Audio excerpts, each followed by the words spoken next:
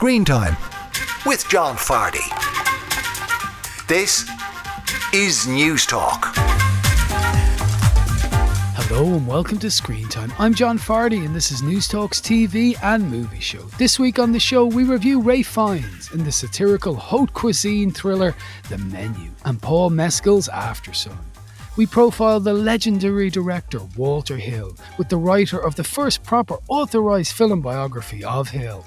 And former Taoiseach Bertie Ahern chats about his favourite movie. I'm open on Twitter, John_Fardy, or you can email me screentime@newstalk.com. This show is available as a podcast every Friday at 5pm on newstalk.com or the Newstalk app powered by Go Loud, and it's on the radio every Saturday at 6pm right here on Newstalk. Good weekend to you all. Hope you're doing well. Now, I begin by apologising to you because I have to play this. I wish there was more that I could do. But we have procedures to follow when we're dealing with a Jane Doe. A Jane Doe? I am not a Jane Doe. Okay, well, I don't know what else to call you. You've got no identity, no money, and no place to go. I have a place. I mean, the lodge. I mean, we have some cancellations. She could stay with us. And you are? This is Jake Russell. He's the one who found you. Does he look familiar to you at all? No. He is definitely a stranger. And I'm not about to follow him to some murder cabin in the woods. Jake owns the North Star Lodge. Oh, the North Star Lodge. Okay. Does it have room service? You know, it's actually more of like a bed and breakfast type place. What kind of breakfast? On second thought, I think she's probably better off here. That is a clip from the movie Falling for Christmas, starring Lindsay Lohan. I'm apologising, not so much for the content, although we'll get to that, but because we're discussing Christmas in November. I'm a big Christmas fan, but I'm one of those people who would really not like to get into it until December starts.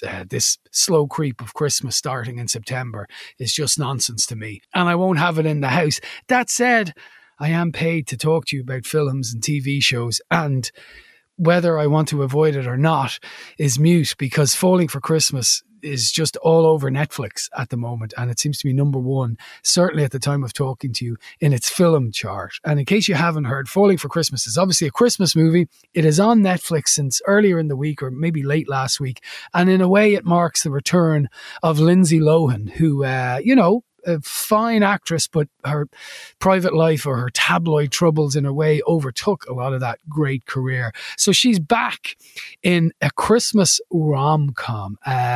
This is about a spoiled heiress who you heard there, Sierra, who lives with her father in this very fancy Christmassy kind of ski resort. Anyway, she's out skiing and she falls. Oh no, yes. And she wakes up not knowing who she is or what she is. And she loses her memory completely. And unfortunately for those around her, she hasn't lost her spiky, spoiled personality. But of course, like all Christmas movies, it's not too late to learn the error of her ways. So Sierra, as she wakes up in her bed, she befriends, comes into the orbit of Jake, who you heard there, a widower who runs a much less fancy ski lodge. It's more like a bed and breakfast. And she moves in with him. He's a widow as well. He's played by the unusually named Chord Overstreet, who you may know from Glee. And he's this gorgeous little daughter. And Lindsay Lohan's character moves in with them, and she, as I say, starts to learn the error of her ways.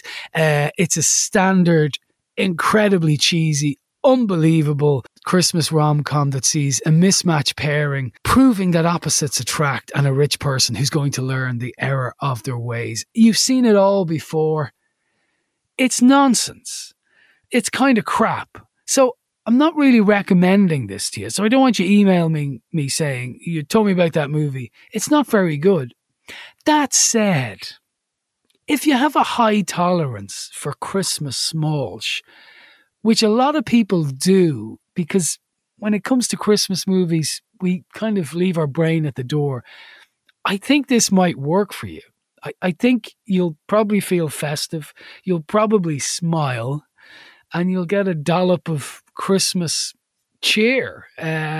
So it's not a very good movie, but it kind of works as a Christmas movie. So that's a very qualified, review. It's not very good, but it's not the worst thing to watch if you want a bit of Christmas cheer, I would suggest. And very importantly, Lindsay Lohan is great. Lindsay Lohan is a terrific actress. She has huge presence, and this was a pleasant reminder of that. And she's a very good comedic actress. So I'm very curious to see where Lindsay Lohan goes next. I think she might, her next act, her second act, I'm not sure what act she's on. She's had many acts, but her next act, I think, will be very interesting. Anyway, that's Falling for Christmas. Now going gangbusters on Netflix. A very qualified review from me for that one. And then I just want to mention, no doubt you've heard many times this week about the sad passing of Vicky Phelan. Now, tribute has been paid to her, the length and breadth of this station and all stations, and rightly so. I just wanted to say, only a couple of weeks ago, I spoke to Sasha King, the director, about her fantastic documentary, Vicky, which is basically the story of Vicky Phelan and all that she achieved. And it's a beautiful film because it has the story, which we all need reminding of, but it also has a meditation on Vicky's life and what mattered to her. And it's a beautiful piece of work. And I want to tell you that that documentary, Vicky by Sasha King, will be released digitally on Monday, November the 21st on Apple TV, Google Play, Volta, IFI at Home, Virgin Media Ireland and Amazon Prime Video. And as I say, it is a powerful and poignant testament to the warrior that was Vicky Phelan. Now you're listening to Screen Time News Talks TV and movie show. We turn to this week's new releases. I'm joined by a resident critic, Mark Ryle, to look at the movies The Menu and a movie starring Paul Mescal, lots of people are talking about, called After Sun. We begin with The Menu and we begin with Mark Ryle. Hello, sir. Hello, John. Are you well? I'm tip-top. Good stuff. Very good week at the cinema. We've got some strong new releases. Well, that's a buoyant start. So I've only seen one of them. I've only seen one of them. So let's start with the one I haven't seen, The Menu. I wish I had. Ralph Fiennes playing a creepy chef. Do tell us more. Yeah, it's a satirical thriller with elements of horror. It's about a group of super rich haute cuisine groupies who have paid an extortionate amount of money for a table at this restaurant, Hawthorne. It's incredibly exclusive, Michelin starred, and it's located on its own private island. And Ralph Fiennes plays the Hawthorne's intimidating and reclusive head chef, Julian Slowik. And as the courses of the tasting menu get weirder and weirder, it starts to become apparent that Slowik has something more malevolent in mind rather than sending the diners home with a gift bag. And they travel to this almost like Love Island island. I know it's not Love Island, but they have to get on a boat to get to have their dinner. Anything but Love Island, yeah. This is really, really terrific. It's a bit like Agatha Christie's, and then there were none crossed with Willy Wonka. It's set up like a horror. I mean, when the guests arrive at the island, they arrive on the boat, so it's secluded, and then they're all led into this very austere concrete bunker, and then the doors are shut. That's the setup of a horror movie, and there are other elements of horror that are peppered throughout, but it's not really. I suppose you could say this is a horror for people who don't do horrors. It's really more of a thriller, and it's a very, very good one. And I guess the broad strokes of where it's all going are not difficult to make out, but there are some small details and developments along the way that I certainly didn't see coming. And there seems to be some very funny stuff about like sending up, highfalutin food and fancy menus. Like there's from what I read about it and so on the trailer, there's like one meal which is breadless bread and stuff like that. Bread. Another one is I think it's seaweed on a rock. It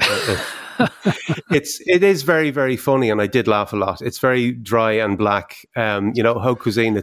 And this ridiculous obsession with conspicuous wealth of the super rich. It's a very easy target for satire, but I think The Menu pulls it off very well. I suppose, having directed a lot of episodes of Succession, the director, Mark Mylod, he knows a thing or two about the super wealthy. Yes. And what I really liked about it, though, is that it starts out as a sort of a send up of the pretentiousness and the emperor's new clothes stupidity of tasting menus and celebrity chefs, but eventually you kind of begin to come around to Ralph Fiennes' character's point of view. I suppose, like, Ralph Fiennes is at the top of this pyramid. You know, he's tremendous in this. He's very controlled, very intense, and he's also very funny. He's really good at comedy, as he's shown in things like In Bruges and the Grand Budapest Hotel. But that's not what he's known for, and he doesn't really get the chance very often. But like, he's very good at comedy. He's the epitome of controlled disdain and borderline malevolence in this. But it's also an ensemble piece, and you've got some incredible character actors like John Leguizamo and Reed Birney, and then you've got younger talent like Nicholas Hoult and the ubiquitous Anya Taylor-Joy. She is just everywhere at the moment. Yeah, and is she good in it? She's great. Nicholas Hoult plays. I suppose he's a Slowick super fan, and his character hangs on his every word and rhapsodizes over every morsel of foam and froth that arrives on his plate. But then you've got Anya Taylor-Joy, who's I suppose she's the sole voice of reason in this. She's not the person who is supposed to be there that Nicholas Hoult was supposed to bring. And the fact that her name is not the one that's on the guest list throws a bit of a spanner in the works. But like I say, she's the sole skeptic in the kitchen is filled with Slowick's disciples, and all the tables of the restaurant are filled with acolytes, and she's the only one who's kind of willing to push back and to call out the ridiculousness of the whole thing. Yeah. And Slowick, the character that Ralph Fiennes plays, he's growing tired of these celebrities and rich people he's been feeding this whole cuisine for all these years, right? Very much so, yeah. And that's kind of what the whole film is about. I think I really, really, really enjoyed this. I would say that I think the setup works a lot better than the ultimate payoff. Right. And I think the final act definitely has some issues that probably should have been ironed out. But it's such a ride up to that point that I'm willing to overlook the occasional clangor, I suppose. The midsection and the build-up is tremendous. Okay, fantastic. The last thing I saw Ralph Fiennes in was actually The Dig on Netflix, which I interviewed him for. And I was going to say he's on a good run, but I'm not sure if he ever really lost it, Ralph Fiennes. But I'm sure if I looked, I could find. Yeah, I'm sure you could. You're good at that kind of thing. Tell me this. To be fair, he's really is one of the best, you know. Yeah, I'd forgotten actually. I remember the Grand Hotel Budapest well, but I'd forgotten In Bruges, his small part. But it is quite comic. He does do comedy well, as you say, when he's given the chance to do that. So, what would you say stars wise for The Menu? This is terrific. I'm going to give it a 4. Wow, he doesn't hand them out that easily, listeners. No. A 4 for The Menu, which is on general release this weekend. Let's take a clip of The Menu. Good evening. Good evening. Good evening. Hello. Welcome to Hawthorne. I'm Julian Slowick, and tonight it'll be our pleasure to feed you. The curtain rises. Over the next few hours, you will ingest fat, salt, sugar, protein, bacteria, fungi, various plants and animals, and at times entire ecosystems. But I have to beg of you one thing. It's just one. Do not eat. Is he certain? Taste. Savor. Relish. Consider every morsel that you place inside your mouth. Be mindful, but do not eat. Our menu is too precious for that. A clip of The Menu there, starring Ralph Fiennes and Anya Taylor-Joy and Nicholas Hoult and others besides. Now, Mark gave it 4. Now, the other movie that's released this week that we're going to talk about, which I have seen, is Aftersun. And I suppose people are interested because it's Paul Mescal, who shot to fame, and there's no two ways about it, with his GAA shorts in Normal People, the massive hit in lockdown. So After Sun, an unusual movie, but a good movie, I thought. What's going on in After Sun? He is so hot right now. Paul Mescal and... Sorry, you're on the radio? I don't know if you're on another call there. No, this is just a private conversation.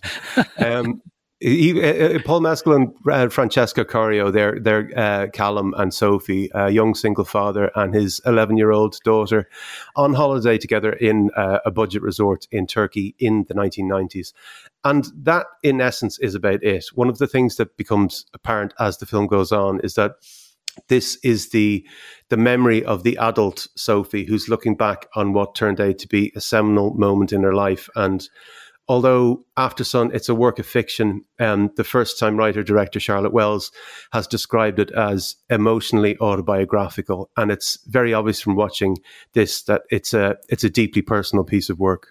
And what I like out front, what I really liked about it, like the way you're saying that it's an adult remembering, I certainly only got a sense of that. You know, at times it took a long time for me to figure that out. I mean, that might be just me slow on the uptake. No. What I also liked about it, and we could talk a bit more about what's in it, but just at the offset, I really hadn't a clue where it was going to go. And I mean that as a compliment. Yeah, it's one of those movies where it only really becomes apparent when you finished, if that makes sense. Completely. It's fascinating, right? It's as I said, it's a very personal, and it often feels like you're eavesdropping on a private conversation, and it's a very, very small movie. Nothing groundbreaking happens. And what Charlotte Wells does is she allows the story to unfold at a very pure and unforced pace. And one small detail gives way to another small detail. And then eventually, when all those little details accumulate, you're left with a really intriguing window into a very personal relationship. And it's only really apparent when the movie is over what the format of what you've just watched is, if that makes any kind of sense at all. Yeah, it does to me, but I've seen the movie. But yeah, I know. I hope listeners can get it. Can talk about it. Yeah, it kind of is. But to back that up, what I found about it is that it's grown in my appreciation as the days have gone on, because I've reflected on it a bit and I got, oh, that's what's going on, because there's weird things happening. Like at the start, we see Paul Mescal doing Tai Chi and it doesn't seem to have any rhyme or reason to it. But then afterwards, it does. Now, I thought Paul Mescal was great. He did a really decent, I'm not a Scots person, but I thought he did a great Scots accent. And the girl playing the 11-year-old, the actress's name is... Francesca Corio. She's amazing. I thought she was absolutely brilliant because she does that thing, and I hope this won't be a spoiler, but that divide between being a child or becoming a teenager and maybe being a teenager who in some sense has to, in a small way, take on the adult world and care for her own parent. I thought she was absolutely brilliant and so utterly believable. Yeah. You can tell that adolescence is looming. It's very unshowy and organic, and I think Mescal and Francesca Corio, they're just incredibly natural and easygoing. And maybe it was me, but this is another one of those movies where I was waiting for something bad to happen. Well, no, I completely agree with you. And there's a quiet dread from the start, and you're like, oh, but that dissipates, I felt. It does, but then there's this thing the whole time. I mean, you mentioned the Tai Chi. You find yourself, I was wondering, like, I was waiting for Callum to mess up in some way. And, you know, the Tai Chi, why does he's got all these books on self-help and meditation, and you think, well, there's something happening here. And as far as Sophie goes, she's kind of pally with these much older teenagers, and you're kind of expecting something bad to happen on that front, but nothing really does. I spent the first half trying to work out what the dynamic was between the father and the daughter. Yeah. But as I say, I think the whole point of it is that it is about memory. you know, and it's not anything huge that happens, but it's about how there's these, one of the ways we can tell that it's the 1990s, apart from the music, I suppose, is that they have this video camera, and they are and there's this video footage that's interspersed into the film that is actually happening at the time. But what's going on there is that these video segments, these are things that the adult Sophie has probably watched over and over and over again. Yeah. And that's kind of colouring the memory of the rest of the stuff. It's a hard movie to talk about without having seen it. Yeah, no, it is. And the way you're saying nothing really happens, I mean, I would say towards the end, something does. There is a kind of narrative turning point where maybe we're revealed or we're shown a bit more of Paul Mescal's character story. But I just want to go back to the way you said it was very organic. Like their relationship, it really felt almost like a documentary at times. The way that they're sitting at tables and they're just talking about almost it's awkward at times. The way you imagine, because, you know, I just thought it was brilliant. You know, sometimes I take my 10-year-old. We were away somewhere recently and I took him to this restaurant, and it is awkward because you're sitting in a restaurant going, "Oh, I'll have the beef." Like, I thought it was so brilliantly done. It was such a accurate picture of what parenthood and childhood can be between two. But I loved it. Listen, tell me this. What are you going to say stars-wise for Aftersun? I'm going to give it a 4 because I think it's small, but it's perfectly formed. It's small but meaty. Much like you. No, I got to stop this. Yes, I'm going to give it 4 as well because I loved it. And I'm loving it more as it's gone on. I mean, can't give it a 5 because, as you say, not every child deserves a biscuit. I'm quoting you back to you now a lot. Have you noticed that? We've entered a new phase of our relationship. I'm using Mark-isms to Mark. Yes, I think we need to move into the third phase of our relationship. The third phase, end game. Anyway, so that is 4 for Aftersun, which is also on general release. So Mark's, you know, he's in good spirits with the movies he's seen this week because it's 4 for The Menu and 4 for Aftersun. Long may it continue. I doubt that will be the case, but thank you, Mark. Thanks, John. Up next, the Hollywood maverick that is Walter Hill. Now you're welcome back to Screen Time, News Talks TV and movie show. Now, the legendary director Walter Hill has been making and writing movies since the late 60s. His films include everything from The Driver, The Warrior, Southern Comfort, 48 Hours, and late things like Last Man Standing. He's hopefully going to experience a late career high with the imminent, well, semi-imminent release of Dead for a Dollar, a western starring William Dafoe and Christopher Waltz. Now, author Wayne Byrne, who seems to write books at the speed most of us change our bed sheets, has just published Walter Hill, The Cinema of a Hollywood Maverick. The first major book on Hill, which Hill happily spoke to him for. Wayne was on with us this time last year for his book, which I really enjoyed, Welcome to Elm Street, Inside the Film and Television Nightmares. And he's previously written books on Burt Reynolds, which he spoke to us about, and the famed cinematographer Nick McLean, who he actually brought into studio for my first week on air and saved my ass. Wayne, how are you? I'm very well, John. Thanks for having me back. Not at all. Now listen, Walter Hill is a big deal and a lot of movie people love him. But I would suggest there are plenty of people who aren't as aware of him as they should be. Now, your title describes him as a maverick, right? So where's the maverick in his career? How do you see him as a maverick? I would say even though he works in the commercial mainstream, he is very much an auteur filmmaker, and he plays by his own rules for the most part. You know, Walter Hill film is a very distinctive film, and you know you can tell pretty much straight away Walter Hill film. Yeah. Not only that he, because he uses certain cast members recurringly, crew members. There's a certain toughness to his films and a certain style which comes from certain editors he works with, certain cinematographers he works with. And there's a certain leanness to his films. Yeah. You know, there's not a whole lot of fat there, you know, and that's in his scripts as well. He's noted in Hollywood for his very particular style of screenwriting, which is very terse, very economical with words. And that plays out on the screen as well. Yeah. But a Walter Hill film is a very distinctive style. The Maverick is, you know, he works within the Hollywood mainstream, but he, you know, has a very distinctive stamp. And he's at the edges a small bit, in some degrees, I suggest. Tell me this. He said this great thing once, well, you'd know better than me, but that every movie he's made in some way is a Western, right? Do you see it that way?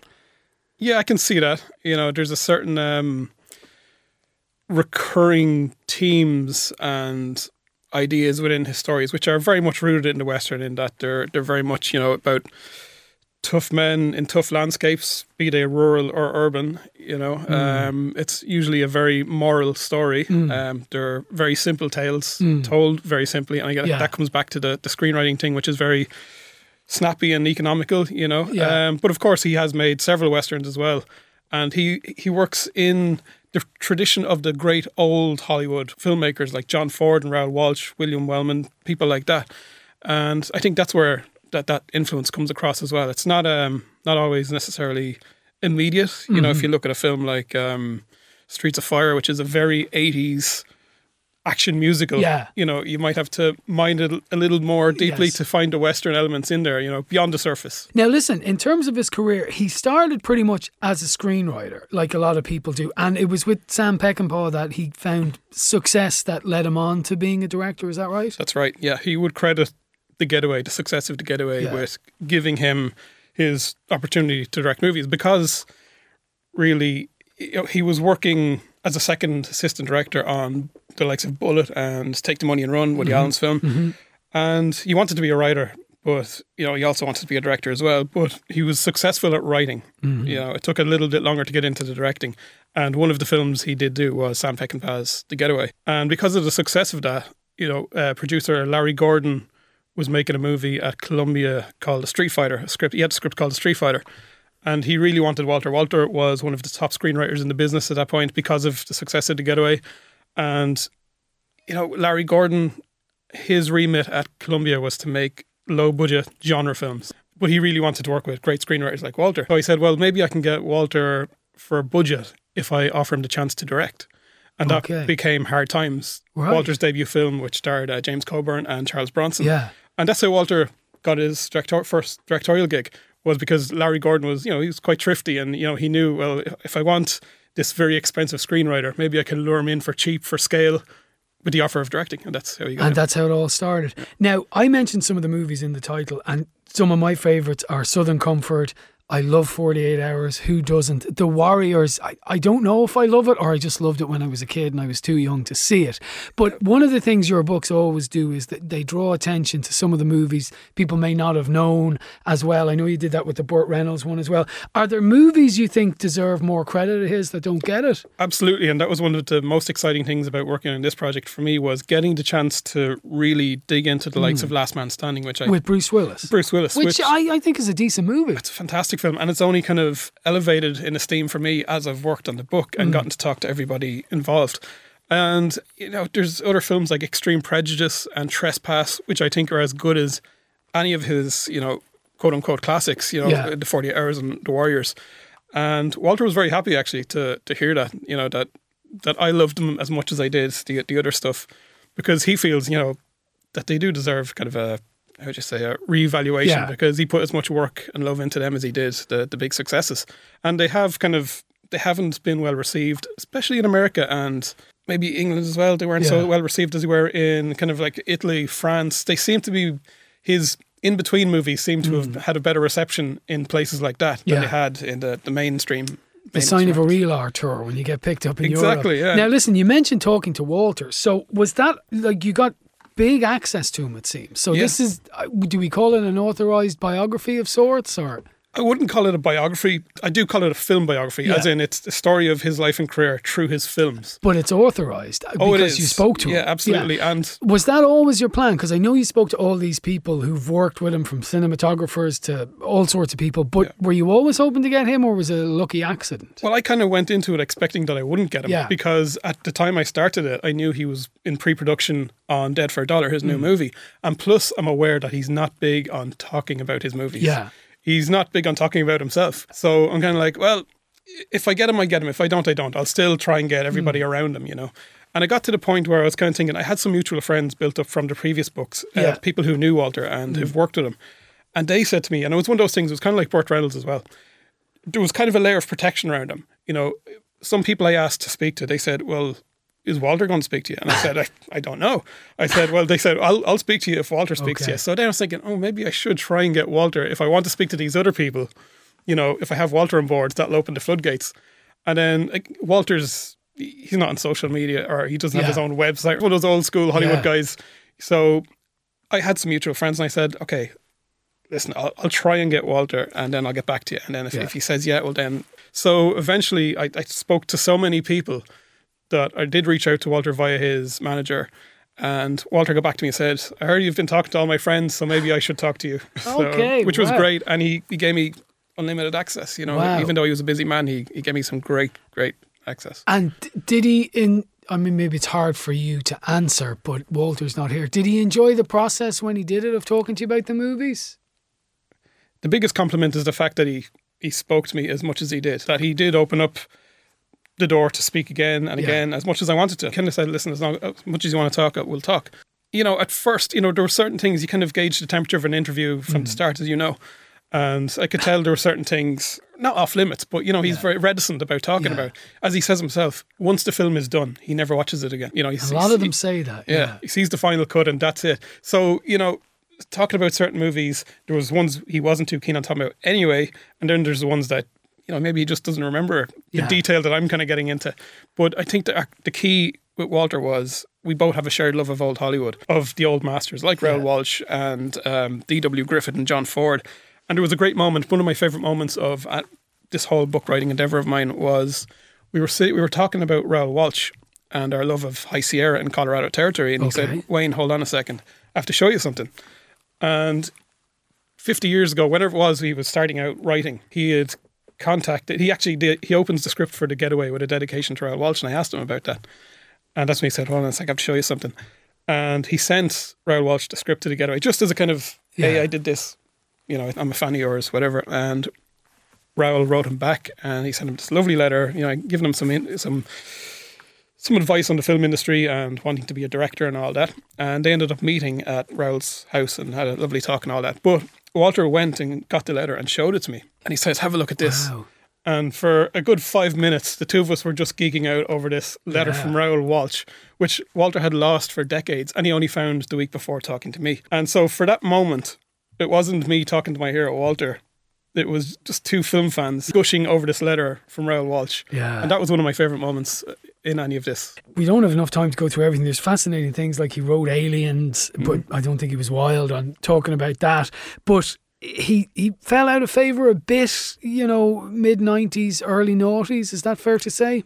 Yeah, well, you know, Walter was making some movies which were, I suppose, controversial given the time. You know, like Trespass, for example, which is a fantastic film, ended up going straight to video, and it's probably the first experience of that Walter had. Okay. And it was because it was released at the same time as the Rodney King LA riots. Okay. So the original title for the film was The Looters. Can't release a film called The Looters when all the headlines are depicting looting. Yeah. You know, and it was a racially sensitive film as well, pitting white against black. You know, it was just too controversial, too hot a topic for Universal, so they dumped it straight to video. They released it on Christmas Day in America, which was just a kiss of death, you know, and it lasted a week, came straight to video, I think, in the rest of the world. So I think he's a victim of circumstance sometimes, and, you know, he is a kind of an old, I call him an old Hollywood filmmaker. He's an old-fashioned filmmaker, not in a pejorative sense. He's old-fashioned in the sense that he comes from that old Hollywood mentality of, he's an auteur, but he's the kind of guy who will give as much credit to the people he works with. You know, I say, as I open the book, you know, talking about the auteur theory and what it means and how a director puts a stamp on films to make it a Walter Hill film. Yeah. But then I conclude the book by saying, you know, we spent this book talking to whatever, 30, 40 odd people who are part of making a Walter Hill film. So I think he's one of those, he's not a particularly maybe fashionable director at times. Sure. You know. Tell me this, what, you know, his views on 48 Hours, I'm wondering, because I always, 5 degrees of separation, I'm a big Eddie Murphy fan, and I don't think, obviously he's done some questionable things and said some questionable things over the years, but I think he's a very smart guy, and he's a comedy guru, I think, and he's made some great films like Dolomite Is My Name and stuff, but 48 Hours is one of them. I like the sequel as well, to be honest, but is he tired of 48 Hours? No, I think it kind of looks back at it kind of amusedly, you know, when he thinks of the struggles that they went through to keep Eddie Murphy on that film, because Paramount wanted to get rid of him. He wasn't really working well with camera. Like he was a comedian, so he was used to working, you know, live television and just standing up there and doing his thing. But when it came to shooting scenes where your character is required to know stuff that hasn't yet been filmed, and you mightn't have read the script yet or whatever. So you're playing imaginary. And Eddie wasn't great at that. So many times throughout the making of that film, Paramount, he was on the edge of being fired. And, Walter struggled with that because he could see that there was fault in Eddie's performance. But the way he looked at it was, if Eddie gets fired, that's a failure of him as a director. He's there to get the performance that's required. He hired Eddie because Walter's wife was also Eddie's agent. So there was that connection there. Right. And he took a chance on him. He'd never made a movie before. He had no training whatsoever.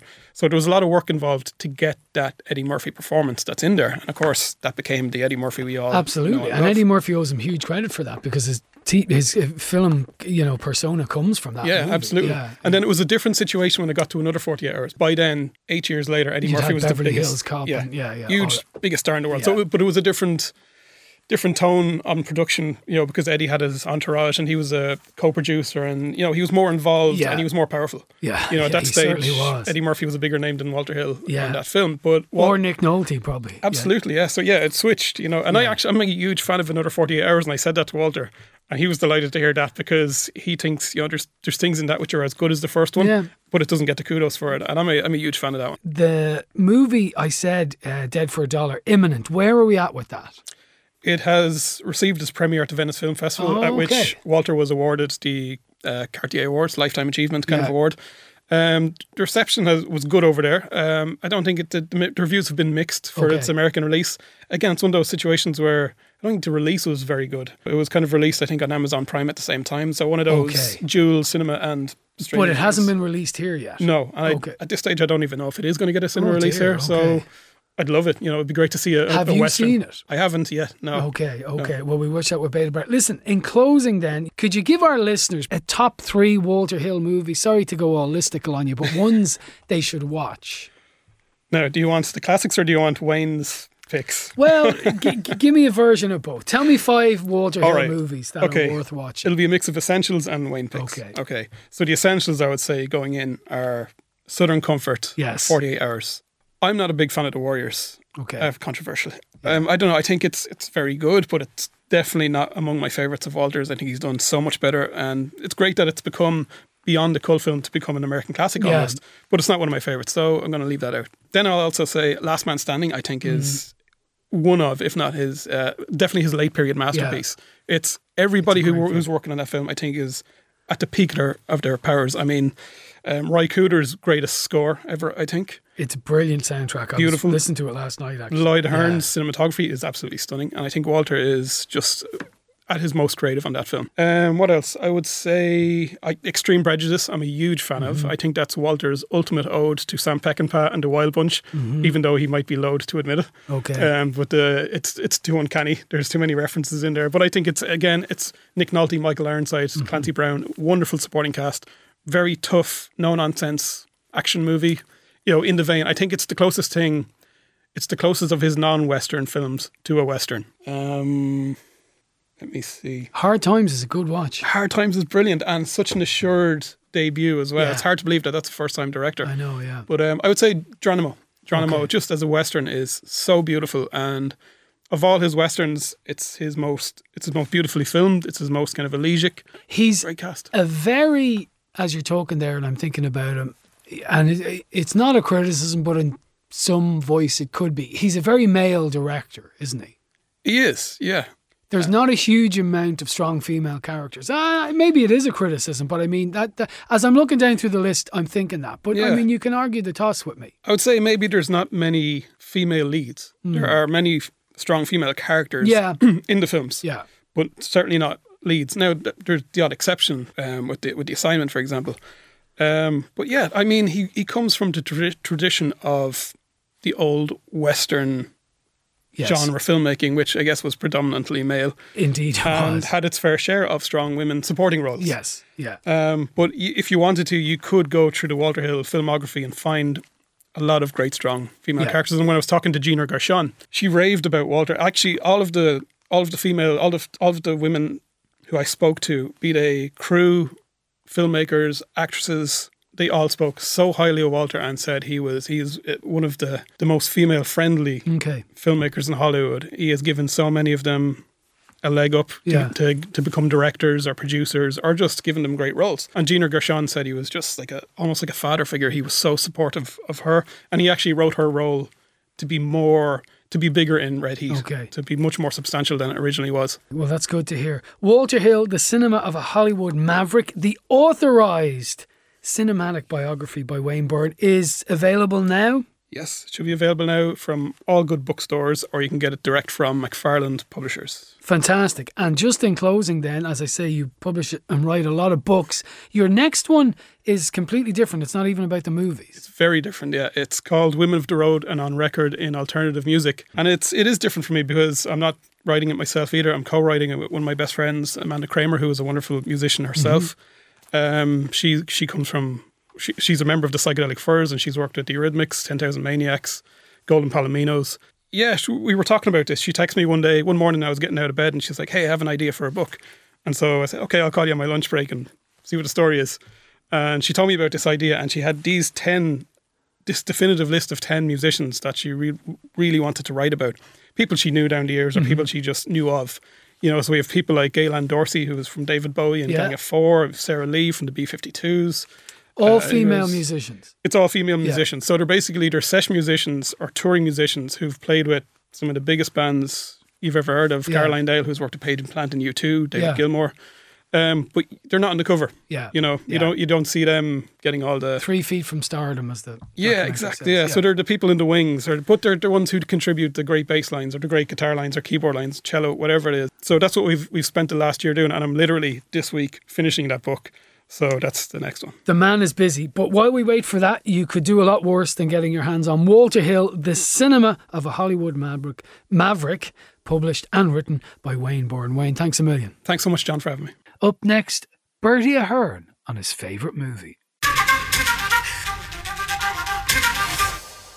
Now you're welcome back to Screen Time News Talks TV and movie show. We haven't done the favourite movie slot in a couple of weeks, and we're back with a bang because sitting opposite me is former Taoiseach Bertie Ahern. Bertie, thank you very much for coming into studio. Thank you very much, and delighted to be on your programme. Listen, this slot's always curious to me. You never know what someone is going to choose as their favourite movie, and in a month of Sundays I never thought this would be your favourite movie. So will you tell our listeners what it is, please? But my favourite movie, going back to when I was young, but I still watch it and watch it time again with my own kids and grandkids, is The Sound of Music. Wow.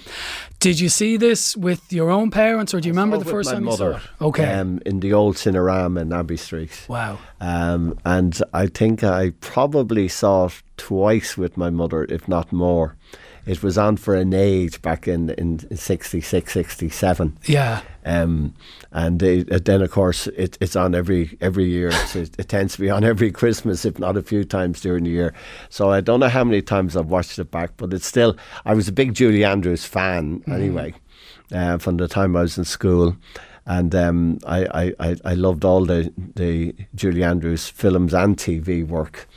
But The Sound of Music, I think, because it was a great story, because it was more or less a true story, the Van Trapp family and all that happened in the war, and you know, it was. I tend to be a person that likes real things rather than fiction. So The Sound of Music, I thought as a film, in fact, it won so many Oscars. I think 5 Oscars. It won every award that it ever was. But there's a certain amount of films that filled the test of time. I mean, I loved the latest Elvis one, obviously, because I kind of, my music was back in a particular time, probably the 60s and 70s, early 70s. But The Sound of Music by far was my favourite film. And when you watch it now with your own children, or have done, do you think it still stands up today all these years later? It does, I think. And you know, what I find interesting with my grandkids is that it always had a fascination with me as a great story. I mean, it was a really good story, and you know, how it went from, you know, the ups and downs and the sad bits and the you know, the bits with, you know, would she marry him, would she not, you know, what would happen to her when she went to another. But the kids now watching, when they stick with it, and they stick with it for whatever it is, you know, 2.5 hours, which is long. In this day and age, it is, yeah. Long, you know, because not normally when they're on YouTube and everything else, it's 3 minutes flat. But no, it's a fabulous story. And I'm sure there are other ones. I tend to like the musicals anyway. I like listening even back to music from, you know, the 30s and 40s and 50s, the old dance bands and the American music at that period. I like all kind of music, but those kind of films attract me. But I thought that was a really good film, because more the storyline than the music. And obviously there's a pretty powerful, you know, aside from this romance, there's this fleeing the Nazis, which is a powerful story, which still stands up today. It all came from, I mean, that's where it came from, the book, and came from the story of where, you know, just how dangerous it was, and you know, even though they were relatively powerful and of influence, just how they managed to get out, and going from being a rich family and a, you know, very lucrative living and a good society, you know, down to little or nothing, just to get away from the Nazis. So that's I mean, that storyline, if I remember, I think it came from the 30s first and then into the 40s in the book form. So it was around it was around a long time. And when in 66, I suppose you'd say it wasn't that far after. Yes. 66 after the World War II. But here we are now. You know, 50 and there's years sad later, resonances, and it's still people are following that as a good movie. And it might sound like I'm playing to gallery, but she listens every week. That's actually my mother's favourite film. So there you go. So mothers and sons and all that stuff. Tell me this: we always ask people, particularly non-film people, have you ever acted? I know the joke is all politicians are actors, but were you ever school plays? Did drama ever appeal to you? No, we had some in school, but there was, funny enough, I was born, reared in Drumcondra, live in Drumcondra, and there was a guy called Brendan B. de Roche. He was a great Irish scholar. He died a few years ago, but he used to run a kind of an amateur drama group, using an old chicken shed in All Hallows.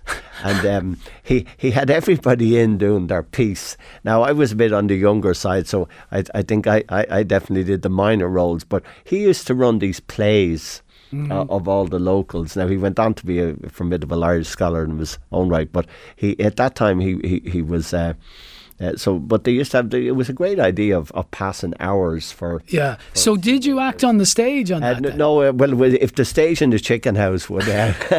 count as a stage. There was no paying customers then, no. There was definitely no paying for it. We never had it in school, even though my school, now my Christian Brothers St. Aidan's school, are very good in that now. When I was there, they hadn't. So we'd no drama group. It was all about sport and no plays. Tell me this, in terms of, you mentioned, you know, movies you like and the music you like. Do you watch much television and movies now in your downtime? No. I don't. I watch. I'm big sports and news. So in current affairs, I come in the evening. I watch Sky News. I watch RTE News. I watch CNN News. And if there's sports on, I watch that first. Okay. And do you have a Netflix account, for instance? Do. Okay. I do. Because there's some great sports documentaries on Netflix. There is. And I think the last, not that long ago, I watched The Guard. So I didn't think it was great, to be honest. I hope Brendan Gleeson isn't listening. That's it. But you know, but I'd still watch a bit. But and I'd watch now. I love this time of the year because you start getting the Christmas movies. Indeed you do, yes. And there'd be Christmas movies every day and every night. I'd watch them. And I'd watch sports films. I mean, I'd still go back and watch some of there's some very good old ones of the 1960 Olympics and 64. And they've improved a lot of those. When I was watching those as younger, you were watching snow falling on your TV and the production was very... But they've gone back on a lot of those now and produced really good productions of 60s Olympics in Rome, 64. Door, Tokyo. So those ones, I'd still sit down and watch those for hours. Okay, 2 last quick things then, related matters. You mentioned music. Beatles or Stones? Beatles. No question. No question about it. Even though I went to see the Stones at Croke Park, and I was impressed. But no, it was Beatles for me. Can't argue with that. And finally then, you didn't really act. There was a bit of amateur dramatics, but any politician is certainly, and you were chief among them, public speaking is a key talent, which is kind of, it's not acting, but it's related to that. Was there a moment in your life that you thought, I'm not afraid of talking in public, I can stand up? Particularly when you started in politics, there was less TV and there was more public speaking. Was there a moment you thought, I can do this in front of a crowd? Well, one of the things, I hung around with a group of guys, and in the probably 67, 68, I mean, we're huge into pop music at that stage, and it was a great period of music. But one of the things we used to do, we began to have recorders for the first time, 16, 17. So one of the things we used to do on a Friday night was have a debate about something. And we'd record ourselves, maybe a half dozen of us, 7 or 8 of us, and we'd record ourselves debating some topic. And if it was your house, you picked the topic. So, it could have been anything. It could have been anything from sports to something someone saw on TV or some music. I remember we did one on the Bee Gees one night, stay up half the night studying on the Bee Gees. So, but that got you talking and debating. And then I went on, I was on the school's team and the debating, and then you just get into it. But like in the early years, I always think about public debates, or doing university debates, or you always have to be a certain amount of tension in you, because if you're not tensed up a little bit about it, it's not good. Yeah, a bit of nerves. It would be to this day, after all the thousands of hours of yapping I would have done in various places from the Dáil to around the world. You'd still always be a bit of apprehension. A bit of healthy tension. Yeah. Okay. It's good. But, I regularly go now to colleges and classes and third level schools, and the level of debate and the standard of some of the speaking now is superb. I mean, the self-confidence of the teenagers, boys and girls, is really great, and they're questioning the way they follow through their line of thought. There's no nervousness in the present generation, I can tell you. Okay, well, that's good to hear. He was up all night studying the Bee Gees in the 60s. His favourite movie is The Sound of Music. Former Taoiseach Bertie Ahern, thank you very much. Thank you very much. Now, when anything bothers me and I'm feeling unhappy, I just try and think of nice things. What kind of things? Oh, well, let me see. Nice things. Daffodils. Green meadows. Skies full of stars. Raindrops on roses and whiskers on kittens. Bright copper kettles and warm woolen mittens. Brown paper packages tied up with strings. These are a few of my favourite things.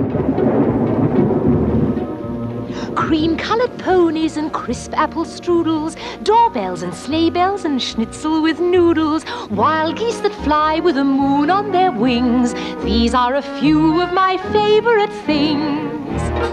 A clip there from The Sound of Music, the favourite movie of Bertie Ahern. Yes, that Bertie Ahern, the former Taoiseach. And my gratitude to him for coming into studio to talk to me about his favourite movie. That is it for this week. Next week on the show, I will be talking to Jared Harris. I mean, people describe him as the son of Richard, but he's so much more.